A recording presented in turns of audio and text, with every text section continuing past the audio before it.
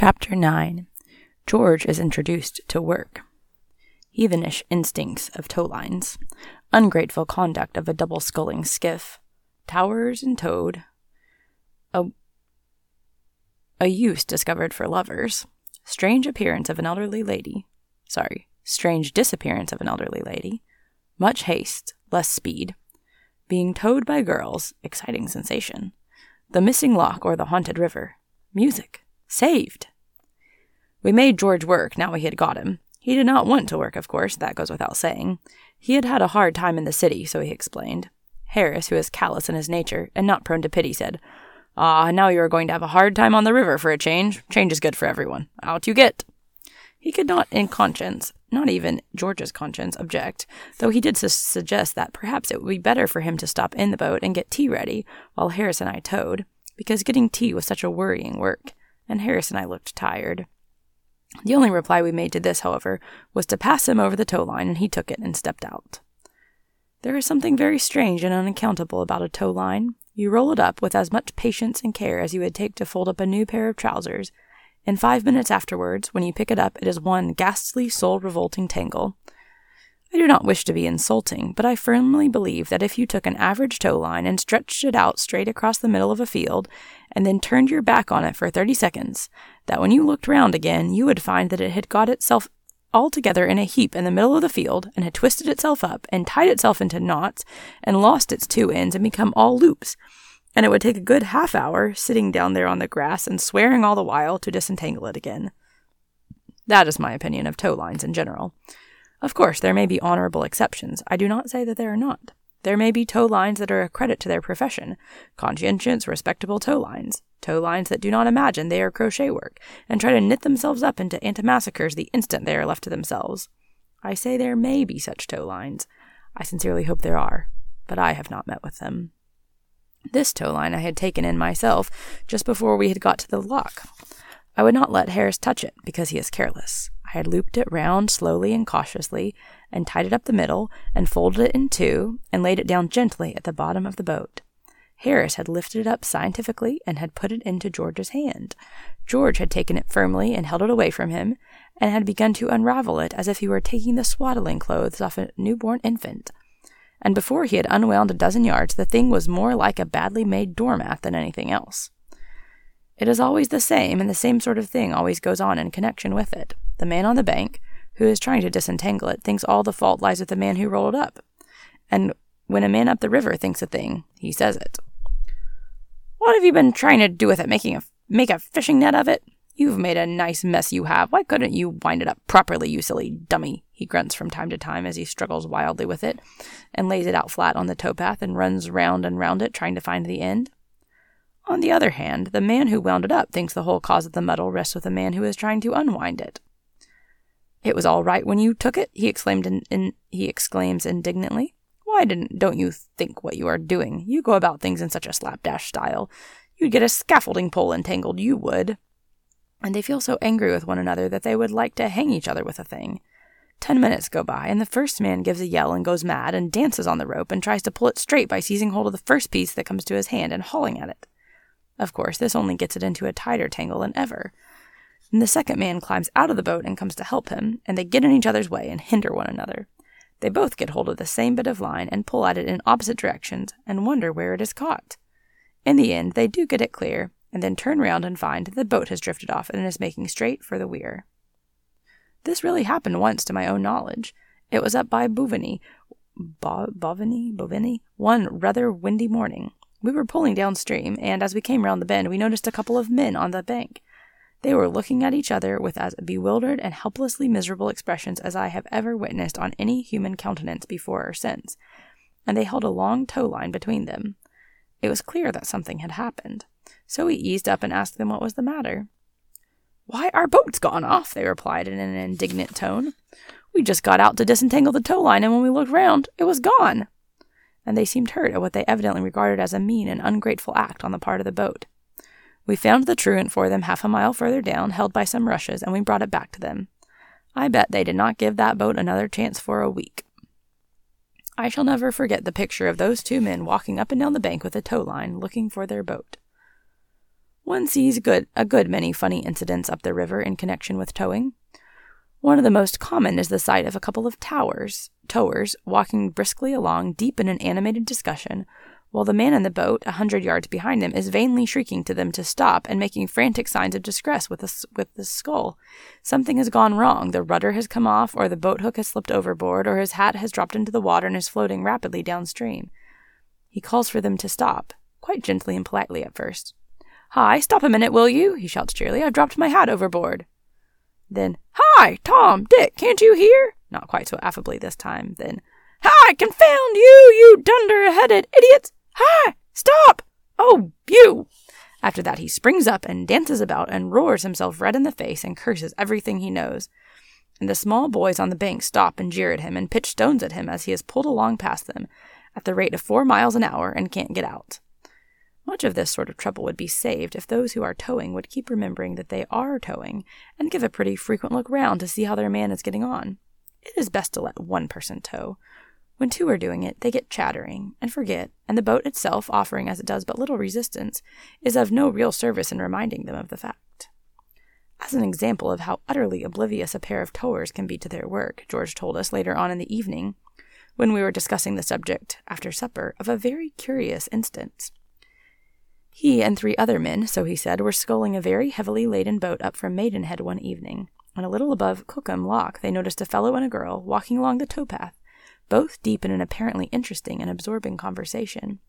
They were carrying a boat hook between them, and attached to the boat hook was a tow line, which trailed behind them, its end in the water. No boat was near, no boat was in sight. There must have been a boat attached to that tow line at some time or other, that was certain, but what had become of it, what ghastly fate had overtaken it and those who had been left in it, was buried in mystery. Whatever the accident may have been, however, it had in no way disturbed the young lady and gentleman who were towing. They had the boat hook, and they had the line, and that seemed to be all that they thought necessary to their work. George was about to call out and wake them up, but at that moment a bright idea flashed across him, and he didn't. He got the hitcher instead and reached over and drew in the end of the tow line, and they made a loop in it and put it over their mast, and then they tidied up the sculls and went and sat down in the stern and lit their pipes. And that young man and young woman towed those 4 hulking chaps in a heavy boat up to Marlow. George said he never saw so much thoughtful sadness concentrated into one glance before, as when at the lock that young couple grasped the idea that for the last 2 miles they had been towing the wrong boat. George fancied that, if it had not been for the restraining influence of the sweet woman at his side, the young man might have given way to violent language. The maiden was the first to recover her surprise, and when she did, she clasped her hands and said wildly, "Oh, Henry, then where is Auntie?" "Did they ever recover the old lady?" asked Harris. George replied that he did not know. Another example of the dangerous want of sympathy between tower and towed was witnessed by George and myself once up near Walton. It was where the towpath shelves gently down into the water, and we were camping on the opposite bank, noticing things in general. By and by a small boat came in sight, towed through the water at a tremendous pace by a powerful barge horse, on which sat a very small boy. Scattered about the boat in dreamy and reposeful attitudes lay 5 fellows, the man who was steering having a particularly restful appearance. "I should like to see him pull the wrong line," murmured George as they passed. And at that precise moment the man did it, and the boat rushed up the bank with a noise like the ripping up of 40,000 linen sheets. 2 men, a hamper, and 3 oars immediately left the boat on the larboard side and reclined on the bank, and 1.5 moments afterwards 2 other men disembarked from the starboard and sat down among boat hooks and sails and carpet-bags and bottles. The last man went on 20 yards farther and then got out on his head. This seemed to sort of lighten the boat, and it went on much easier, the small boy shouting at the top of his voice and urging his steed into a gallop. The fellows sat up and stared at one another. It was some seconds before they realized what had happened to them. But when they did, they began to shout lustily for the boy to stop. He, however, was too much occupied with the horse to hear them, and we watched them flying after him until the distance hid them from view. I cannot say I was sorry at their mishap. Indeed, I only wish that all the young fools who have their boats towed in this fashion, and plenty do, could meet with similar misfortunes. Besides the risk they run themselves, they become a danger and an annoyance to every other boat they pass. Going at the pace they do, it is impossible for them to get out of anybody else's way, or for anybody else to get out of theirs. Their line gets hitched across your mast and overturns you, or it catches somebody in the boat and either throws them into the water or cuts their face open. The best plan is to stand your ground and be prepared to keep them off with the butt end of a mast. Of all experiences in connection with towing, the most exciting is being towed by girls. It is a sensation that nobody ought to miss. It takes 3 girls to tow, always, 2 to hold the rope, and the other one runs round and giggles. They generally begin by getting themselves tied up. They get the line round their legs and have to sit down on the path and undo each other, and then they twist it round their necks and are nearly strangled. They fix it straight, however, at last, and start off at a run, pulling the boat along at quite a dangerous pace. At the end of 100 yards, they are naturally breathless and suddenly stop, and all sit down on the grass and laugh, and your boat drifts out to midstream and turns round before you know what has happened or can get a hold of a scull. Then they stand up and are surprised. "Oh, look," they say, "he's gone right out into the middle."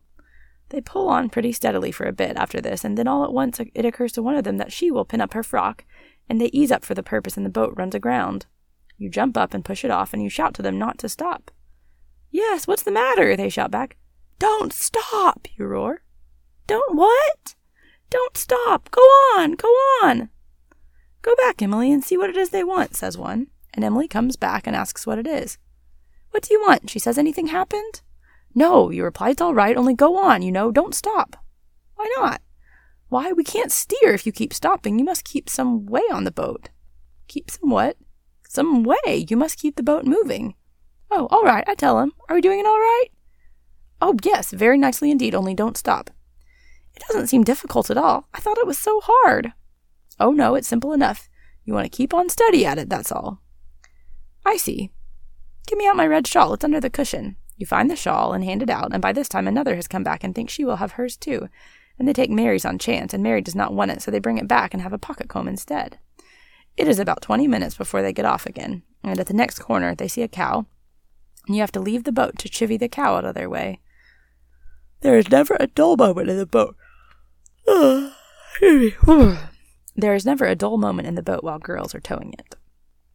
George got the line right after a while and towed us steadily on to Penton Hook. There we discussed the important question of camping. We had decided to sleep on board that night, and we had either to lay up just about there or go on past Staines. It seemed early to think about shutting up then, however, with the sun still in the heavens, and we settled to push straight on for Runnymede, 3.5 miles further, a quiet wooded part of the river, and where there is good shelter. We all wished, however, afterward that we had stopped at Penton Hook. 3 or 4 miles upstream is a trifle early in the morning, but it is a weary pull at the end of a long day. You take no interest in the scenery during these last few miles. You do not chat and laugh. Every half mile you cover seems like 2. You can hardly believe you are only where you are, and you are convinced that the map must be wrong, and when you have trudged along for what seems to you at least 10 miles and still the loch is not in sight, you begin to seriously fear that somebody must have sneaked it and run off with it. I remember being terribly upset once up the river, in a figurative sense, I mean. I was out with a young lady, cousin on my mother's side, and we were pulling down to Goring. It was rather late, and we were anxious to get in, or at least she was anxious to get in. It was 6:30 when we reached Benson's Loch, and dusk was drawing on, and she began to get excited then. She said she must be in to supper.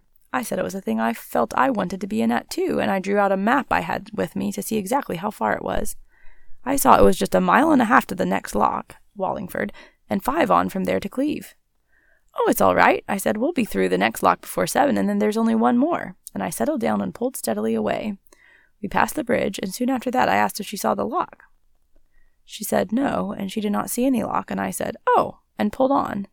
Another 5 minutes went by, and then I asked her to look again. "No," she said, "I can't see any signs of a loch."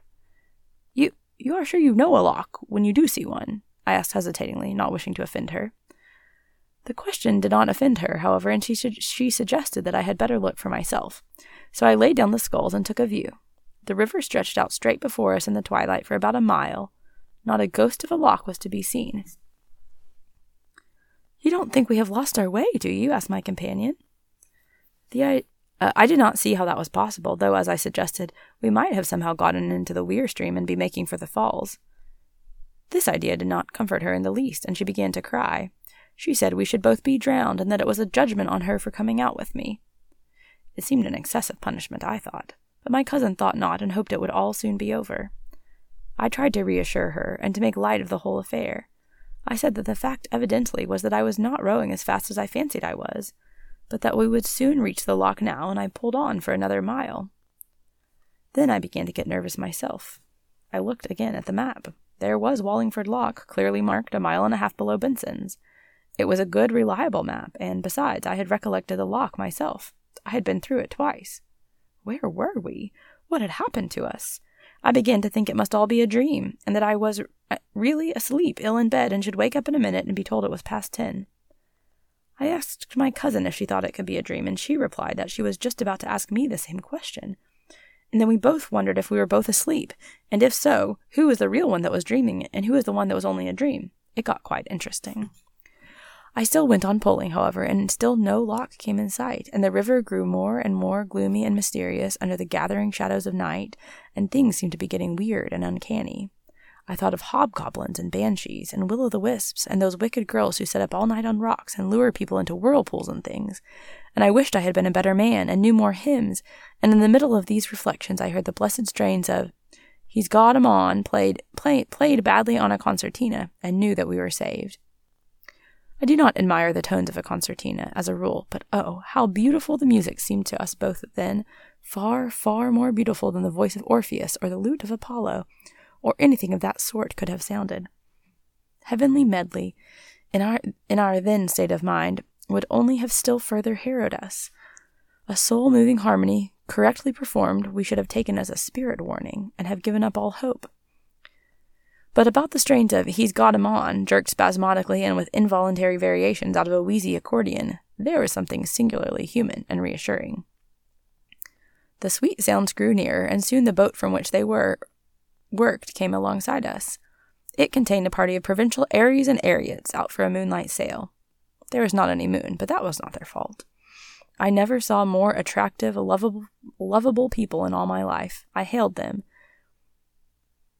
and asked if they could tell me the way to Wallingford Loch, and I explained that I had been looking for it for the last 2 hours. Wallingford Loch, they answered. Lord love you, sir, that's been done away with for over a year. They ain't no Wallingford Loch now, sir. You're close to Cleve now. Blow me tight if here ain't a gentleman been looking for Wallingford Loch, Bill. I had never thought of that. I wanted to fall upon all their necks and bless them, but the stream was running too strong just there to allow of this, so I had to content myself with mere cold-sounding words of gratitude. We thanked them over and over again, and we said it was a lovely night, and we wished them a pleasant trip, and, I think, invited them all to come and spend a week with me, and my cousin said her mother would be so pleased to see them. And we sang the Soldier's Chorus out of Faust, and got home in time for supper, after all. Well, that was nice. Chapter 10. Our First Night. Under Canvas. An Appeal for Help. Contrariness of tea kettles, how to overcome. Supper. How to feel virtuous. Wanted, a comfortably appointed, well-drained desert island, neighborhood of South Pacific Ocean preferred. Funny thing that happened to George's father. A restless night. Harris and I began to think that Bell Weir Loch must have been done away with after the same manner.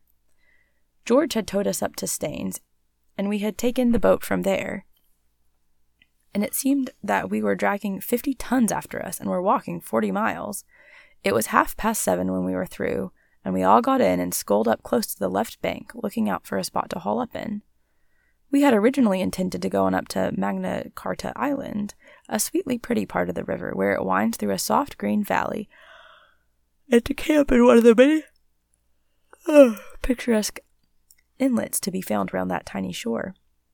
But somehow, we did not feel that we yearned for the picturesque nearly so much now as we had earlier in the day. A bit of water between a coal barge and a gasworks would have quite satisfied us for that night. We did not want scenery. We wanted to have our supper and go to bed. This is such a familiar feeling of camping and canoeing, oh my goodness. However, we did pull up to the point, Picnic Point it is called, and dropped into a very pleasant nook under a great elm tree, to the spreading roots of which we fastened the boat. Then we thought we were going to have supper. We had dispensed with tea so as to save time, but George said no, that we had better get the canvas up first before it got quite dark, and while we could see what we were doing. Then, he said, all our work would be done, and we could sit down to eat with an easy mind. The canvas wanted more putting up than I think any of us had bargained for. It looked so simple in the abstract.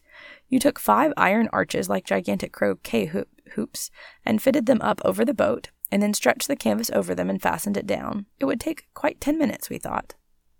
That was an underestimate. We took up the hoops and began to drop them into the sockets placed for them. You would not imagine this to be dangerous work. But looking back now, the wonder to me is that any of us are alive to tell the tale. They were not hoops. They were demons. First, they would not fit into their sockets at all, and we had to jump on them, and kick them, and hammer at them with a boat hook. And when they were in, it turned out that they were the wrong hoops for those particular sockets, and they had to come out again. But they would not come out until 2 of us had gone and struggled with them for 5 minutes, when they would jump up suddenly and try and throw us into the water and drown us. They had hinges in the middle, and when we were not looking, they nipped us with these hinges in delicate parts of the body. And while we were wrestling with one side of the hoop, and endeavoring it to persuade it to do its duty, the other side would come behind us in a cowardly manner and hit us over the head. We got them fixed at last, and then all that was to be done was to arrange the covering over them. George unrolled it and fastened one end over the nose of the boat. Harris stood in the middle to take it from George and roll it onto me, and I kept by the stern to receive it. It was a long time coming down to me. George did his part all right, but it was new work to Harris, and he bungled it. How he managed it I do not know, he could not explain it himself, but by some mysterious process or other he succeeded, after 10 minutes of superhuman effort, in getting himself completely rolled up in it. He was so firmly wrapped round and tucked in and folded over that he could not get out. He, of course, made frantic struggles for freedom, the birthright of every Englishman, and in doing so, I learned this afterwards, knocked over George, and then George, swearing at Harris, began to struggle too, and got himself entangled and rolled up. I knew nothing about all this at the time. I did not understand the business at all myself. I had been told to stand where I was and wait till the canvas came to me, and Montmorency and I stood there and waited, both as good as gold. We could see the canvas being violently jerked and tossed about pretty considerably, but we supposed this was part of the method and did not interfere. We also heard much smothered language coming from underneath it, and we guessed that they were finding the job rather troublesome, and concluded that we would wait until things had got a little simpler before we joined in. We waited some time, but matters seemed to get only more and more involved, until at last George's head came wriggling out over the side of the boat and spoke up. It said, "Give us a hand here, can't you, you cuckoo, standing there like a stuffed mummy, when you see we are both being suffocated, you dummy?" I could never withstand an appeal for help, so I went and undid them, not before it was time either, for Harris was nearly black in the face. It took us half an hour's hard labor after that before it was properly up, and then we cleared the decks and got out supper. We put the kettle on to boil, up in the nose of the boat, and went down to the stern and pretended to take no notice of it, but to set to work to get the other things out. That is the only way to get a kettle to boil up the river. If it sees that you are waiting for it and are anxious, it will never even sing. You have to go away and begin your meal, as if you were not going to have any tea at all. You must not even look round at it. Then you will soon hear it sputtering away, mad to be made into tea.